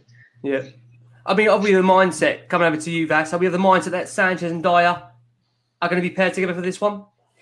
I think so. I know Adams hinted that Romero might play, but I don't know if I'd throw him in straight away. He's not had any pre-season. He's not really played with either Dyer or Sanchez alongside him. You wouldn't throw him in, even though the concerns with Sanchez and Dyer's erraticness, erratic defensively. Yeah, listen, I think Sanchez gets a raw deal from Spurs fans. I just think the guy he needs coaching and he needs confidence. He had a spell last year where for 4 or 5 games he was our best defender. I know he's got the odd mistake in him, which is a concern. But again, he's another one that I'm hoping that Nuno will be able to coach and get inside his head and make him a better player. But that said, I think it likely will be Sanchez and Dyer purely because they've had a run of games together now in pre-season, and it just makes sense to stick with it right now. And then obviously as Romero gets fitter, then he'll be integrated into the side. Just maybe not against City. I think the following week we play Watford. Maybe bring him in for that. Yeah. What I would say actually on Sanchez, Vass, is that when he was next to Vertonghen for that season, he looked impeccable, and I thought, you know what, he's actually going to become a real decent defender. Looked organised, solid, commanding at times. I just think, with what's happened with Tottenham, of course, we had one of the best pairings we ever had during my lifetime in Alderweireld and Vertonghen, and it's so hard. You don't actually sometimes you take it for granted having that good of a centre-back pairing to try and find another telepathic partnership. Yeah, it's hard to live up to. For a while. I think the thing with Sanchez is he makes the same mistake. Yeah, he makes 2 of the same mistakes all the time. Agree. He gets turned by a little man, and then he also where they spin in behind him, and then he also gets bullied at certain points. And it's the same. It's the same. It's like the same thing. Yeah, and it's like and that's the frustrating bit with him, because you look at him, he's massive, big, strong, fast, and then he makes the same mistakes, and you're like, you need to, learn from that. He gets sucked into the ball sometimes, doesn't he? Yeah. The thing about Romero is, I agree with what everybody's saying, and then I just sort of think, well, if he's as good as he's meant to be and he's made out to be, and he is that good, and everyone's saying he's amazing, why would you not just chuck him in? Yeah. Why would you? Why would you? He's been training. Exactly. Yeah. And he's had he played at the Copper. He can obviously play at the Copper America. So he won't be that unfit. No. He had a couple of weeks off. Yeah. I haven't seen a lot of Romero, but the bits that I have heard is that he can be a little rash and give away free kicks around the penalty area and things like that. So maybe good time to tell us about after we've got him. I'm looking forward to Sunday now. I can't wait now. I mean, we've got Sanchez and Dyer who do that as well. Dyer does it in the box, Vaz. He does it in the box, not in and around. As long as it's outside, Vaz. Probably 60 yards back the other way. That's absolutely fine. Jace, the only thing I would say, Jace, is even with Dyer, and with Dyer, there's actually times where, I mean, for example, Carabao Cup final. He was brilliant that game. He was phenomenal. But the thing with Dyer is it's one moment of isolated madness over the course of 90 minutes. And it's just so bizarre because as a whole, it doesn't look too bad. But the problem with Dyer for me is that you just can't be in a situation where you have that one erratic error in your game every week. You can't rely on someone like that. You can't. And for all the 89 minutes of good stuff, the 1 minute, it's pointless having him if he's going to do that. Well, we have that right across our back line. We have it with Sirs can play well and then do a ridiculous foul that gives a penalty away. The left back, that gets away with murder as Spurs fans because they're so obsessed with how he charges forward with pace. But you want to look at him defensively. Look how many rash challenges he makes. Look at the own goal of complete lunacy against Aston Villa. Look how often Reguilon does it. I mean, we see the recovery run that he made against Chelsea comes up, but he cost us a goal that night against Chelsea on his debut with a rash challenge and things. So, Reguilon does it, Dyer does it, Sanchez does it, Aurier does it. I think it's just part of being a defender, Jason. Isn't it? It is. And Hugo can even come out and have his rash moment. Yeah. So, I think the thing about our defence, though, is that under Mourinho we sat deep. So we defended more than normal. So there's more opportunities to make a stupid challenge. Yeah. Whereas actually under Pochettino, when we were on the front foot and we dominated game and we bossed games, the defence wasn't under pressure as much. So I mean, Dyer is an interesting one. Again, he came in at centre back when our defence was at its most fragile, which is now, and it's most disruptive because we had a completely settled squad. And I do look at Dyer and I think, in the same way that Vaz made the point about Sanchez, if he had a very good partner next to him who copied what he did, or was like the opposite of what he did, fast, could get around, and so on, then maybe that might help him, because I think he is a leader. I think he's got a good attitude. He fights and so on. It's just those lapses of concentration. Guys, moving on to the midfield. Again, this is an interesting one because, for example, one of the skip we saw, I think it was towards the end of July, I saw the rumours being linked with a move to Newcastle on loan. I just thought, are we in that position where we can start to offload midfielders, bearing in mind the lack of fitness for Ndombele and the Celso? And to be fair to Skip, it will be a big step up for him this season. I've got no doubt, from the Championship to the Premier League and, for the level of where Spurs fans want their midfielders to be, it is going to be a big step up. So, Jace, is Oliver Skip a player that you would actually be putting in your 11 for the game of the weekend against City? I think with everyone fit, you reckon? I think he will start, but I have my concerns about him. He's so hyped now, Oliver Skip, because of his year at Norwich. But this is a young kid coming into the Premier League. He looks to be a better player than Winks does now, but I don't see him as a better player than Winks was at that stage. And that's the thing. You know, if we judge him on Harry Winks' first year, where we were talking about him being Winksiesta and dominating against Real Madrid and things, and then you see how it's tailed off. I think, you know, at the moment, I think that there's so much goodwill to Oliver Skipp that when he does something good, we'll absolutely rave about it, and we'll perhaps turn a blind eye to the mistakes. But at some stage in the season, that flips when the mistakes can't start costing you, and you start to think, hold on a minute, yeah, he can do this, he can do it, but he's not doing this and he's not doing that. So I think the jury's out on Oliver Skipp. By all means, I'm not writing him off or casting any, you know, I'm not talking badly of Oliver Skipp. It's just there's a lot to prove for any young player. I've said it with Japhet Tanganga and things. Yeah. And there will be mistakes that Oliver Skipp makes. So let's calm down a little bit of projecting Oliver Skipp as this wonderful midfield player. Yeah, let's let him grow into it. I think Højbjerg alongside him is a good one. And that's another reason why I worry about Ndombele, because I think he'll need two good players alongside him to talk him through games and to, you know, not make those rash challenges himself. And he'll need proper leadership around him. And there's lots of hopes for him, but I'm not ready to quite acclaim him as this wonderful talent just yet. Yeah, I mean, where are you on this? Would you be putting Oliver Skipp in your team, or would you be more favouring, you know, an Ndombele, even though he's not played a minute so far, the Celso? Who would be your midfield pairing for that game in City? In that middle of that midfield. Yeah, I'd pair Skipp and Højbjerg. I wouldn't have any qualms about that. I think Skipp was trusted by Poch a couple of seasons back.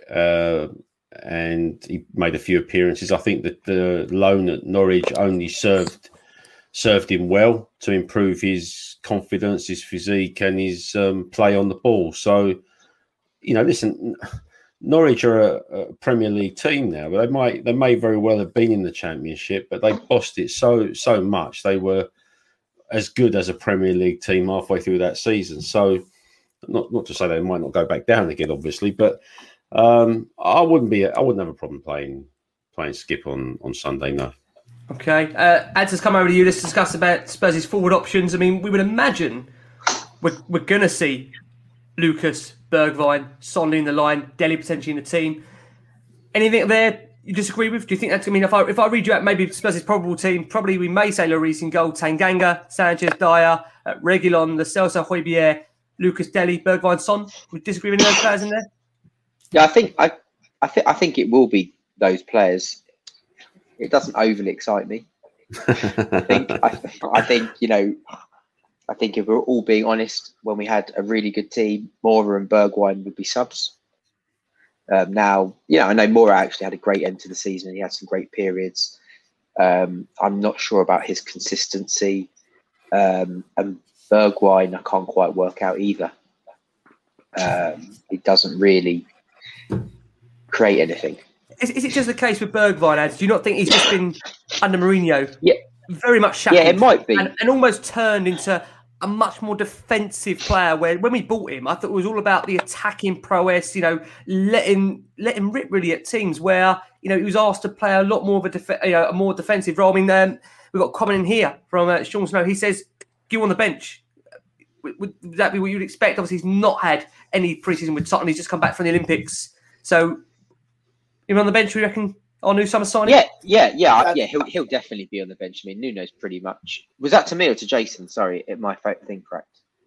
That was to you, Ed. That was to you.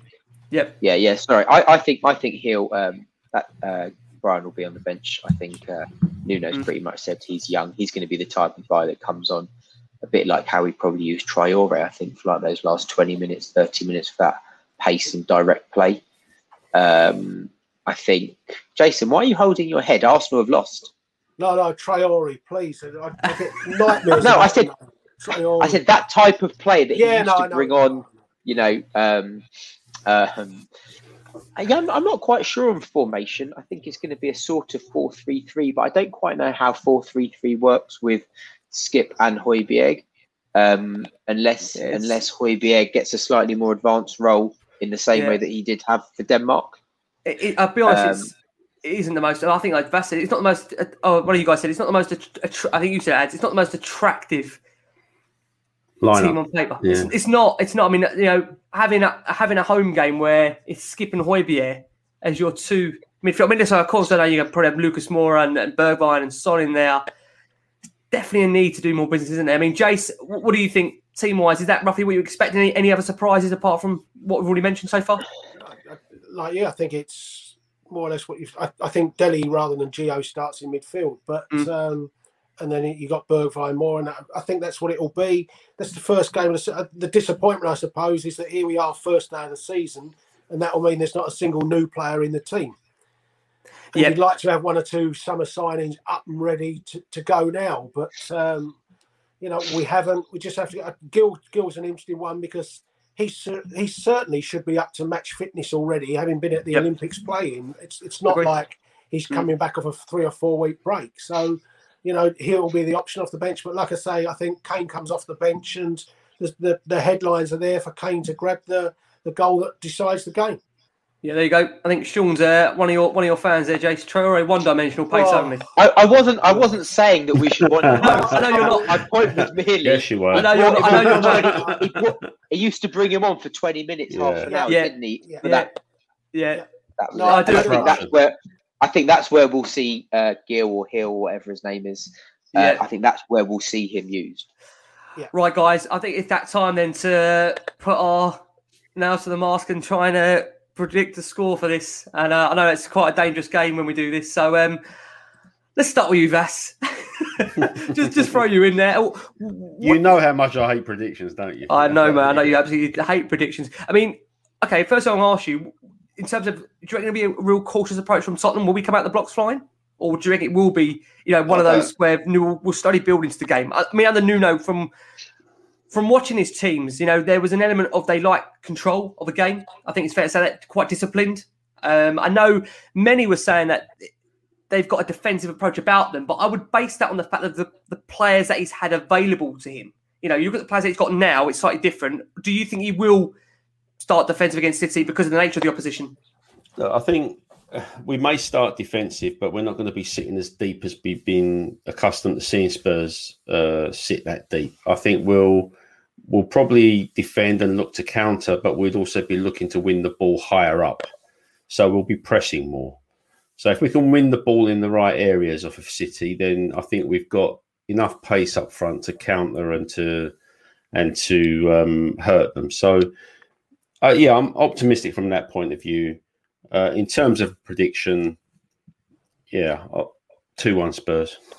2-1 Spurs. Let's come around to you next, Ads. A similar question I want to ask you. So around to you, Ads. Similar question to ask you.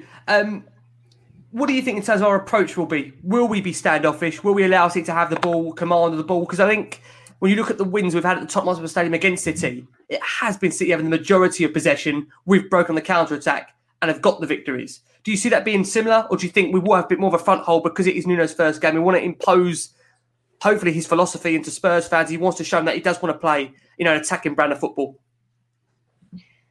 I think as good as Man City are, there is a formula to beat them, and we've seen that. One is to sit, contain, and counter, and the other one is to, a bit like how Liverpool beat them quite aggressively the last couple of years, where they were really aggressive with them. I don't think we can do the second one. I don't think we're good enough to do that. I think there will be an element of containing, but I don't think it will be like a Mourinho containing where we sit on the edge of the box. I think we will press them and hunt them, but I think we'll be. Chris is very optimistic. I don't think we'll be really cagey. I think we will press them and we will try and get at them, but I think we'll be cautious.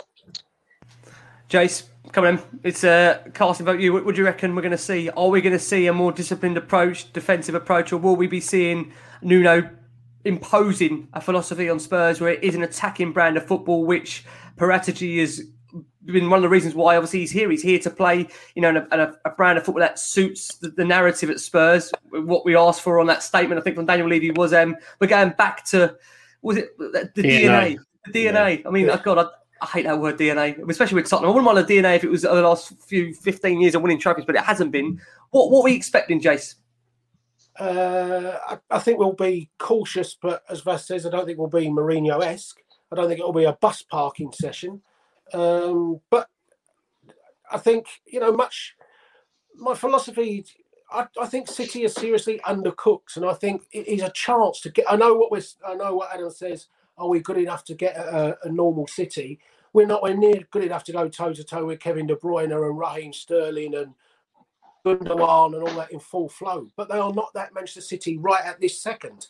So I think if you can get Manchester City, I think we'll have more fluidity in our movement up front than they will, just because of the nature of playing them on day one after a big international season. So I think that the opportunity is there to be really forceful in the game, and I hope that's the way we go. And if we do that, I'm sure we have a great chance against them. Guys, we shall wait to see. Let me say my thanks to a wonderful panel. I've tried to find a most fair, balanced panel out there to start off. I say the last one on Spurs on YouTube here. Let me say my great thanks again to Vasconi over at the Dr. Tottenham podcast. Got to check that out. Joe, it is one of the first podcasts to drop. I think it even beats us coming out, which I thought we're trying to be first. But we used to beat you by a lot, but you started coming back at us, mate. We're slowly. Do you know what it is? I've slowly started coming alive again now since the baby's sleeping more. So I'm slowly getting there now. I know. Honestly, go back to looking after the baby. I will just say, Nikki Wallace has been firing a load of questions at us, and he or she wants something to listen to at 4 a.m. because she's listened to the last word on Spurs now. Or he. So go find. Listen to it again. Well, yeah, there's always that. Or go back and find last week's Dr. Tottenham. You'll enjoy. There you go. Definitely. That's just a reminder. How can we find Dr. Tottenham? Anywhere, mate. Apple Podcasts, Spotify, Amazon Music. We're on YouTube as well. So yeah, wherever you look for Dr. Tottenham podcast, we're there. Thank you very much. No, pleasure. Just to answer Mikhail's question, yes, this is coming out as an episode on Spotify. All our shows that we do on YouTube are coming out on audio as well. So to answer your question, and yeah, I agree with Adam, what you said there. Go and listen back to it again. Honestly, go and listen back to it again. Subscribe whilst you're here as well. Ads, it's been a pleasure having you on. It's difficult talking about certain subjects with Tottenham this summer. Obviously, one being Kane, but always a pleasure having you on. We look forward to having you back on throughout the season. Cheers, Ricky. Thanks for having me. I've enjoyed it. It's good. Oh, always good, mate. Always good talking things Tottenham.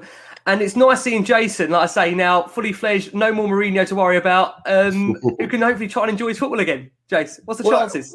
Well, I've got an iPhone 12 here, which has got a nice big screen, but I still can't find Arsenal on the table at it. So you've got to keep scrolling, Jace. Keep scrolling. Keep scrolling down. iPhone 18 to come out so I can see where they are in the league. Oh my God! And the club that changed their name from Woolwich to Arsenal, so they'd be up the top on the alphabetical list. They're back in the W section now. So keep them down there, boy. Keep them down there. And they got Chelsea and Man City next, haven't they? Have they? I think, yeah. Man City next. Yeah. Oh, lovely jubbly. The reason why I'm not getting carried away, Jace. I mean, our start to the season as well. It's a tricky one, but Joel, it would be great, wouldn't it, if we can go on a high. Nuno's first game in charge to get that win. That would give everybody such a boost in the camp. So we're keeping our fingers crossed. Like I say, can I say a massive thank you to everyone that's been listening to us on YouTube. If you haven't already, if you're liking our content, please subscribe. Every subscriber, like I say, gets this show out even further, guys. Thank you so much. Most importantly, above all, keep safe, keep well, and as always, come on, you Spurs. Sports Social Podcast Network. With the Lucky Land Slots, you can get lucky just about anywhere. This is your captain speaking. We've got clear runway and the weather's fine, but we're just going to circle up here a while and get lucky. No, nothing like that. It's just these cash prizes add up quick. So I suggest you sit back, keep your tray table upright, and start getting lucky. Play for free at LuckyLandSlots.com. Are you feeling lucky? No purchase necessary. Void where prohibited by law. 18+ terms and conditions apply. See website for details.